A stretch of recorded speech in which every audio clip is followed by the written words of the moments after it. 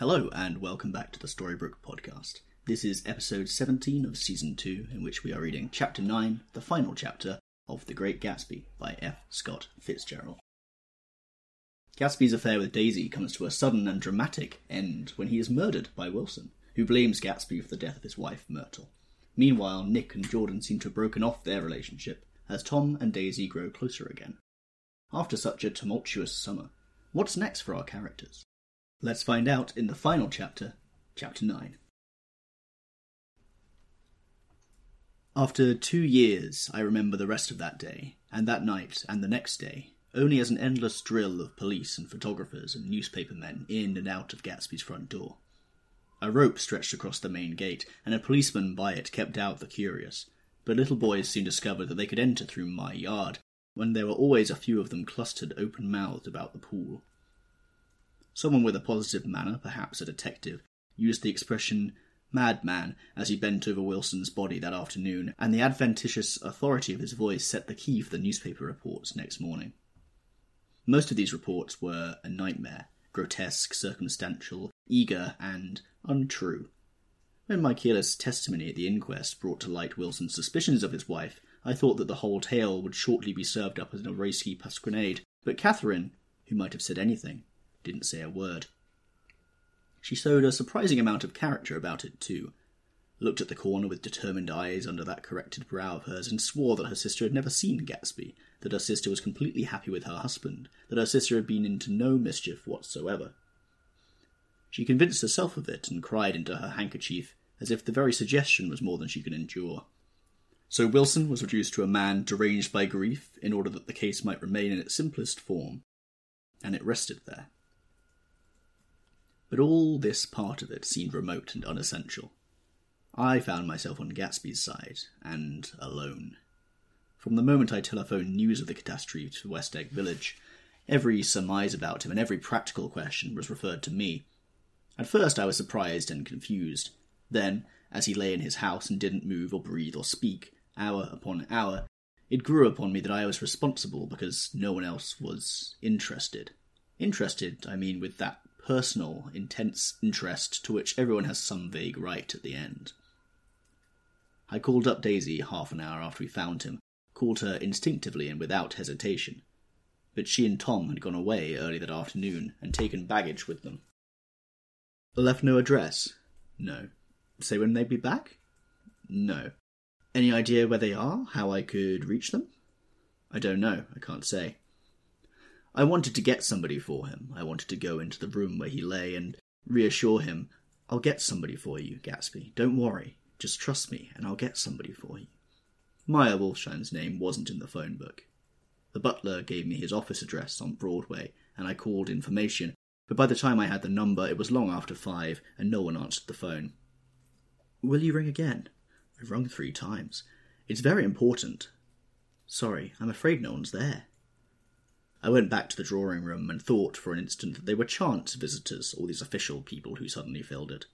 But though they drew back the sheet and looked at Gatsby with shocked eyes, his protest continued in my brain. Look here, old sport, you've got to get somebody for me. You've got to try hard. I can't go through this alone. Someone started to ask me questions, but I broke away and, going upstairs, looked hastily through the unlocked parts of his desk. He'd never told me definitely that his parents were dead. But there was nothing. Only the picture of Dan Cody, a token of forgotten violence, staring down from the wall. Next morning, I sent the butler to New York with a letter to Wolfsheim, which asked for information and urged him to come out on the next train. That request seemed superfluous when I wrote it. I was sure he'd start when he saw the newspapers, just as I was sure there'd be a wire from Daisy before noon, but neither a wire nor Mr. Wolfsheim arrived. No one arrived except more police and photographers and newspapermen. When the butler brought back Wolfsheim's answer, I began to have a feeling of defiance, of scornful solidarity between Gatsby and me against them all. Dear Mr. Carroway, this has been one of the most terrible shocks of my life to me. I can hardly believe that it is true at all. Such a mad act as that man did should make us all think. I cannot come down now, as I am tied up in some very important business, and cannot get mixed up in this thing now. If there is anything I can do a little later, let me know in a letter by Edgar. I hardly know where I am when I hear a thing like this, and am completely knocked down and out. Yours truly, Maya Wolfsheim. And then, a hasty addenda beneath. Let me know about the funeral, etc. Do not know his family at all. When the phone rang that afternoon, and long distance said Chicago was calling, I thought this would be Daisy at last, but the connection came through as a man's voice, very thin and far away. This is Slagle speaking? Yes. The name was unfamiliar. Hell of a note, isn't it? Get my wire? There haven't been any wires. Young Park's in trouble, he said rapidly. They picked him up when they handed the bonds over the counter. They've got a circular from New York giving the numbers just 5 minutes before. What do you know about that, eh? You never can tell in these hick towns. Hello? I interrupted breathlessly. Look here, this isn't Mr. Gatsby. Mr. Gatsby's dead. There was a long silence on the other end of the wire, followed by an exclamation, then a quick squawk as the connection was broken. I think it was on the third day that a telegram signed Henry C. Gatz arrived from a town in Minnesota. It said only that the sender was leaving immediately, and to postpone the funeral until he came. It was Gatsby's father, a solemn old man, very helpless and dismayed, bundled up in a long, cheap ulster against the warm September day. His eyes leaked continuously with excitement, and when I took the bag and umbrella from his hands, he began to pull so incessantly at his sparse grey beard that I had difficulty in getting off his coat. He was on the point of collapse, so I took him into the music room and made him sit down while I sent for something to eat. But he wouldn't eat, and the glass of milk spilled from his trembling hand. I saw it in the Chicago newspaper, he said. It was all in the Chicago newspaper. I started right away. I didn't know how to reach you. His eyes, seeing nothing, moved ceaselessly about the room. It was a madman, he said. He must have been mad.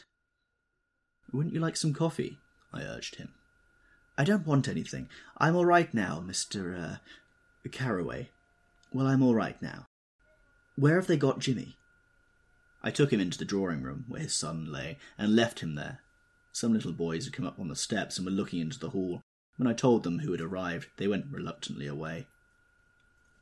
After a little while, Mr. Gatz opened the door and came out, his mouth ajar, his face flushed slightly, his eyes leaking isolated and unpunctual tears. He had reached an age where death no longer has the quality of ghastly surprise, and when he looked around him now for the first time and saw the height and splendour of the hall and the great rooms opening out from it into other rooms, his grief began to be mixed with an awed pride. I helped him to a bedroom upstairs. While he took off his coat and vest, I told him that all arrangements had been deferred until he came. I didn't know what you'd want, Mr. Gatsby. Gatz is my name. Mr. Gatz, I thought you might want to take the body west. He shook his head. Jimmy always liked it better down east. He rose up to his position in the east. Were you a friend of my boys, Mr. We were close friends. He had a big future before him, you know. He was only a young man, but he had a lot of brain power here. He touched his head impressively, and I nodded. If he'd have lived, he'd have been a great man. A man like James G. Hill. He'd have helped build up the country. That's, true, I said, uncomfortably. He fumbled at the embroidered coverlet, trying to take it away from the bed, and lay down stiffly, was instantly asleep. That night, an obviously frightened person called up, and demanded to know who I was before he might give his name. This is Mr. Carraway, I said.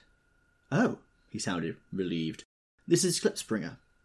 I was relieved too, for that seemed to promise another friend at Gatsby's grave. I didn't want it to be in the papers and draw a sightseeing crowd, so I've been calling up a few people myself. They were hard to find. The funeral's tomorrow, I said. 3:00 here at the house. I wish you'd tell anybody who'd be interested. Oh, I will, he broke out hastily. Of course I'm not likely to see anybody, but if I do... His tone made me suspicious. Of course you'll be there yourself? Well, I'll certainly try. What I called up about is... Wait a minute, I interrupted. How about saying you'll come? Well, the fact is, the truth of the matter is I'm staying with some people up here in Greenwich, and they rather expect me to be out with them tomorrow. In fact, there's a sort of picnic or something. Of course, I'll do my best to get away. I ejaculated an unrestrained, huh, and he must have heard me, for he went on nervously. What I called up about was a pair of shoes I left there. I wonder if it would be too much trouble to have the butler send them on. You see, they're tennis shoes, and I'm sort of helpless without them. My address is care of B.F. I didn't hear the rest of the name, because I hung up the receiver. After that, I felt a certain shame for Gatsby. One gentleman to whom I telephoned implied that he had got what he deserved. However, that was my fault, for he was one of those who used to sneer most bitterly at Gatsby on the courage of Gatsby's liquor, and I should have known better than to call him. The morning of the funeral, I went up to New York to see Meyer Wolsheim. I couldn't seem to reach him any other way. The door I pushed open, on the advice of an elevator boy, was marked the Swastika Holding Company, and at first there didn't seem to be anyone inside. But when I'd shouted hello several times in vain, an argument broke out behind a partition, and presently a lovely Jewess appeared at an interior door and scrutinized me with black, hostile eyes. "Nobody's in," she said. "Mr. Wolfsheim's gone to Chicago." The first part of this was obviously untrue, for someone had begun to whistle the rosary tunelessly inside. "Please say that Mr. Carraway wants to see him." "I can't get him back from Chicago, can I?" At this moment a voice, unmistakably Wolfsheim's, called, "Stella," from the other side of the door. "Leave your name on the desk," she said quickly. "I'll give it to him when he gets back." But I know he's there." She took a step towards me and began to slide her hands indignantly up and down her hips. "You young men think you can force your way in here any time," she scolded. "We're getting sick and tired of it. When I say he's in Chicago, he's in Chicago." I mentioned Gatsby. "Oh." She looked at me over again. "Will you just... what was your name?" She vanished. In a moment, Meyer Wolfsheim stood solemnly in the doorway, holding out both hands. He drew me into his office, remarking in a reverent voice that it was a sad time for all of us, and offered me a cigar. "My memory goes back to when I first met him," he said. "A young major just out of the army and covered over with medals he got in the war. He was so hard up he had to keep on wearing his uniform because he couldn't buy up some regular clothes. First time I saw him was when he came into Weinbrenner's pool room at 43rd Street and asked for a job. He hadn't eaten anything for a couple of days. 'Come and have some lunch with me,' I said. He ate more than $4 worth of food in half an hour." "Did you start him in business?" I inquired. "Start him? I made him." "Oh." "I raised him up out of nothing, right out of the gutter. I saw right away when he was a fine-appearing, gentlemanly young man, and when he told me he was an Oxford, I knew I could just use him good. I got him to join the American Legion, and he used to stand high there. Right off he did some work for a client of mine up to Albany. We were so thick like that in everything." He held up 2 bulbous fingers. "Always together." I wondered if this partnership had included the World Series transaction in 1919. "Now he's dead," I said after a moment. "You were his closest friend, so I know you'll want to come to his funeral this afternoon." "I'd like to come." "Well, come then." The hair in his nostrils quivered slightly, and as he shook his head, his eyes filled with tears. "I can't do it," he said. "I can't get mixed up in it." "There's nothing to get mixed up in. It's all over now." "When a man gets killed, I never like to get mixed up in it anyway. I keep out. When I was a young man, it was different. If a friend of mine died, no matter how, I stuck with them to the end. You may think that's sentimental, but I mean it, to the bitter end." I saw that, for some reason of his own, he was determined not to come, so I stood up. "Are you a college man?" he inquired, suddenly. For a moment I thought he was going to suggest a connection, but he only nodded and shook my hand. "Let us learn to show our friendship for a man when he's alive and not after he's dead," he suggested. "After that, my own rule is to let everything alone." When I left his office, the sky had turned dark, and I got back to West Egg in a drizzle. After changing my clothes, I went next door and found Mr. Gatz walking up and down excitedly in the hall. His pride in his son and in his son's possessions was continually increasing, and now he had something to show me. "Jimmy sent me this picture." He took out his wallet with trembling fingers. "Look there." It was a photograph of the house, cracked in the corners and dirty with many hands. He pointed out every detail to me eagerly. "Look there," and then sought admiration from my eyes. He had shown it so often that I think it was more real to him now than the house itself. "Jimmy sent it to me. I think it's a very pretty picture. It shows up well." "Very well. Had you seen him lately?" "He comes out to see me 2 years ago and bought me the house I live in now. Of course, we was broke up when he ran off from home, but I see now there was no reason for it. He knew he had a big future in front of him, and ever since he made a success, he was very generous with me." He seemed reluctant to put away the picture, held it out for another minute, lingeringly before my eyes. Then he returned the wallet and pulled from his pocket a ragged old copy of a book called Hopalong Cassidy. "Look here, this is a book he had when he was a boy. It just shows you." He opened it at the back cover and turned it around for me to see. On the last flyleaf was printed the word schedule and the date September 12, 1906. And underneath, rise from bed, 6 a.m., dumbbell exercise and wall scaling, 6:15 to 6:30, study electricity, etc., 7:15 to 8:15, work, 8:30 to 4:30 p.m., baseball and sports, 4:30 to 5, practice elocution, poise and how to attain it, 5 to 6, study needed inventions, 7 till 9. General resolves: no wasting time at shafters, or a name indecipherable, no more smoking or chewing, bath every day, read one improving book or magazine per week, save $5, crossed out, $3 per week, be better to parents. "I came across this book by accident," said the old man. "It just shows you, doesn't it?" "It just shows you." "Jimmy was bound to get ahead. He always had some resolves like this or something. Do you notice what he's got about improving his mind? He was always great for that. He told me I ate like a hog once and I beat him for it."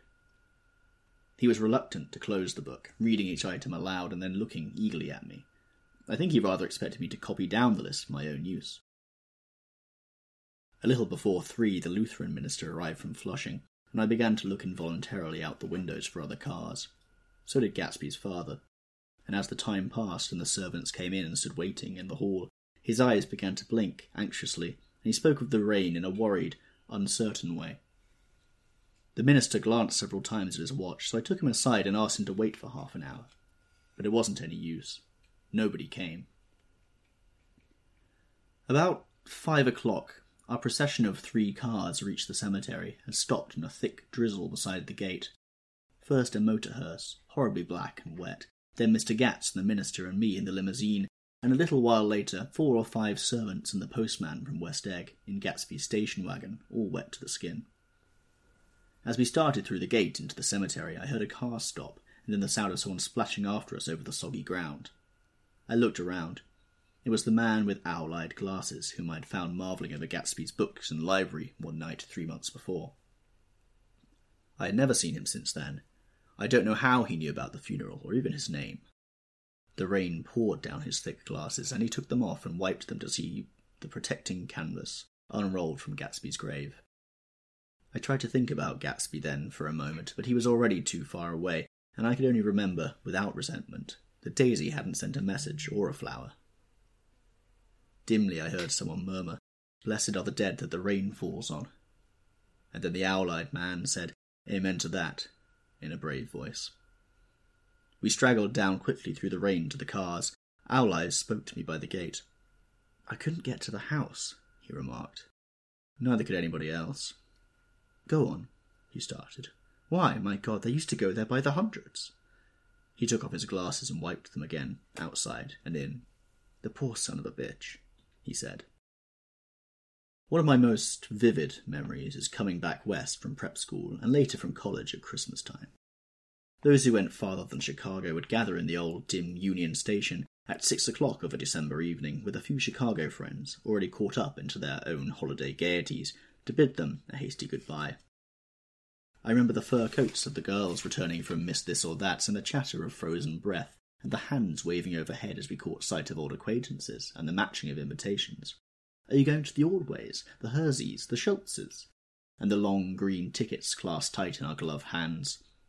And at last the murky yellow cars of the Chicago, Milwaukee and St. Paul Railroad, looking cheerful as Christmas itself, on the tracks beside the gate.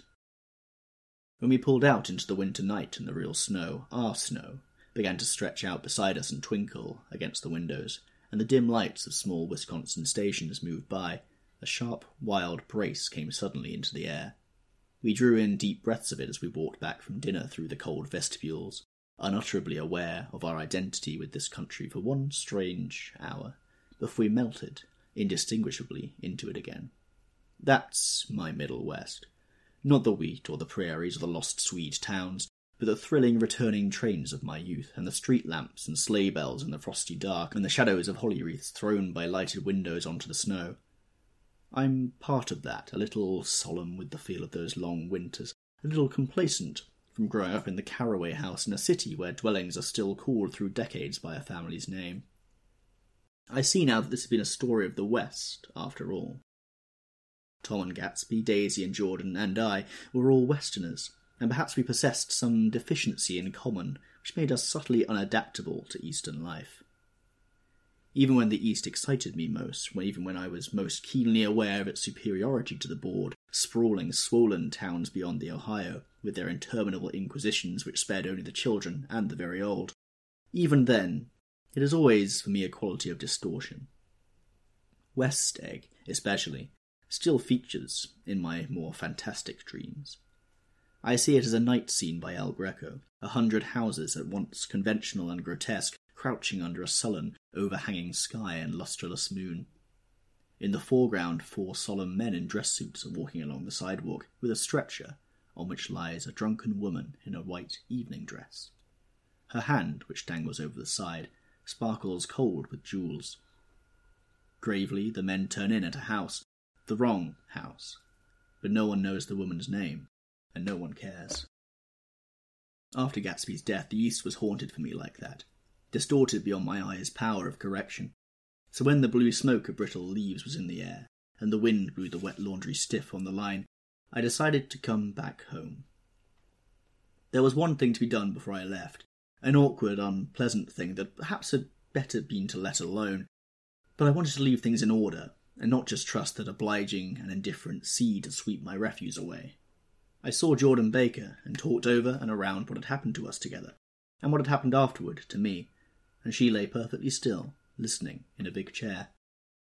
She was dressed to play golf, and I remember thinking she looked like a good illustration, her chin raised a little jauntily, her hair the colour of an autumn leaf, her face the same brown tint as the fingerless glove on her knee. When I finished, she told me without comment that she was engaged to another man. I doubted that, though there were several she could have married at a nod of her head, but I pretended to be surprised. For just a moment, I wondered if I wasn't making a mistake, and then I thought it all over again quickly, and got up to say goodbye. "Nevertheless, you did throw me over," said Jordan, suddenly. "You threw me over on the telephone. I don't give a damn about you now, but it was a new experience for me, and I felt a little dizzy for a while." We shook hands. "Oh, and do you remember," she added, "a conversation we had about driving a car?" "Why, not exactly." "You said a bad driver was only safe until she met another bad driver." "Well, I met another bad driver, didn't I? I mean, it was careless of me to make such a wrong guess. I thought you were rather an honest, straightforward person. I thought it was your secret pride." "I'm 30, I said. "I'm 5 years too old to lie to myself and call it honour." She didn't answer. Angry and half in love with her, and tremendously sorry, I turned away. One afternoon late in October, I saw Tom Buchanan. He was walking ahead of me along Fifth Avenue in his alert, aggressive way, his hands out a little from his body as if to fight off interference, his head moving sharply here and there, adapting itself to his restless eyes. Just as I slowed up to avoid overtaking him, he stopped and began frowning into the windows of a jewellery store. Suddenly he saw me and walked back, holding out his hand. "What's the matter, Nick? Do you object to shaking hands with me?" "Yes, you know what I think of you." "You're crazy, Nick," he said, quickly. "Crazy as hell. I don't know what's the matter with you." "Tom," I inquired, "what did you say to Wilson that afternoon?" He stared at me without a word, and I knew I had guessed right about those missing hours. I started to turn away, but he took a step after me and grabbed my arm. "I told him the truth," he said. "He came to the door while we were getting ready to leave. When I sent down word that we weren't in, he tried to force his way upstairs. He was crazy enough to kill me if I hadn't told him who owned the car. His hand was on a revolver in his pocket every minute he was in the house." He broke off defiantly. "What if I did tell him? That fellow had it coming to him. He threw dust in your eyes just like he did in Daisy's, but he was a tough one. He ran over Myrtle like you'd run over a dog and never even stopped his car." There was nothing I could say, except the one unutterable fact that it wasn't true. "And if you think I didn't have my share of suffering, look here, when I went to give up that flat and saw that damn box of dog biscuits sitting there on the sideboard, I sat down and cried like a baby. By God, it was awful. I couldn't forgive him, or like him, but I saw that what he had done was, to him, entirely justified. It was all very careless and confused. They were careless people, Tom and Daisy. They smashed up things and creatures and then retreated back into their money or their vast carelessness, or whatever it was that kept them together, and let other people clean up the mess they had made. I shook hands with him. It seemed silly not to, for I felt suddenly as though I were talking to a child. Then he went into the jewellery store to buy a pearl necklace, or perhaps only a pair of cuff buttons. Rid of my provincial squeamishness forever. Gatsby's house was still empty when I left. The grass on his lawn had grown as long as mine.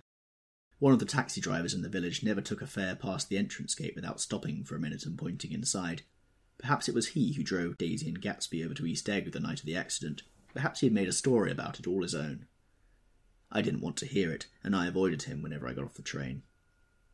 I spent my Saturday nights in New York because those gleaming, dazzling parties of his were with me so vividly that I could still hear the music and the laughter, faint and incessant from his garden, and the cars going up and down his drive. One night I did hear a material car there, and saw its light stop at his front steps, but I didn't investigate. Probably it was some final guest who'd been away at the ends of the earth, and didn't know that the party was over. On the last night, with my trunk packed and my car sold to the grocer, I went over and looked at that huge, incoherent failure of a house once more. On the white steps, an obscene word, scrawled by some boy with a piece of brick, stood out clearly in the moonlight, and I erased it, drawing my shoe raspingly along the stone. Then I wandered down to the beach and sprawled out along the sand. Most of the big shore places were closed now, and there were hardly any lights except the shadowy, moving glow of a ferry boat across the sound. And as the moon rose higher, the inessential houses began to melt away, until gradually I became aware of the old island here that flowered once for the Dutch sailors' eyes, a fresh green breast of the New World. Its vanished trees, the trees that had made way for Gatsby's house, had once pandered in whispers to the last and greatest of all human dreams. For a transitory enchanted moment, man must have held his breath in the presence of this continent, compelled into an aesthetic contemplation he neither understood nor desired, face to face for the last time in history, with something commensurate to his capacity for wonder. And as I sat there brooding on the old unknown world, I thought of Gatsby's wonder when he first picked out the green light at the end of Daisy's dock. He had come a long way to this blue lawn, and his dream must have seemed so close that he could hardly fail to grasp it. He did not know that it was already behind him, somewhere back in that vast obscurity beyond the city, with the dark fields of the Republic rolled on under the night. Gatsby believed in the green light, the orgastic future that year by year recedes before us. It eluded us then, but that's no matter. Tomorrow we will run faster, stretch out our arms further, and one fine morning. So we beat on, boats against the current, borne back ceaselessly into the past.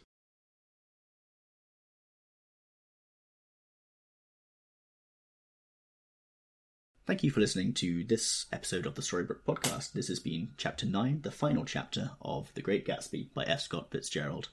We look forward to seeing you next episode for our book club discussion on this chapter. In the meantime, you can tweet us at StorybrookePod. Stay tuned and see you soon. Goodbye.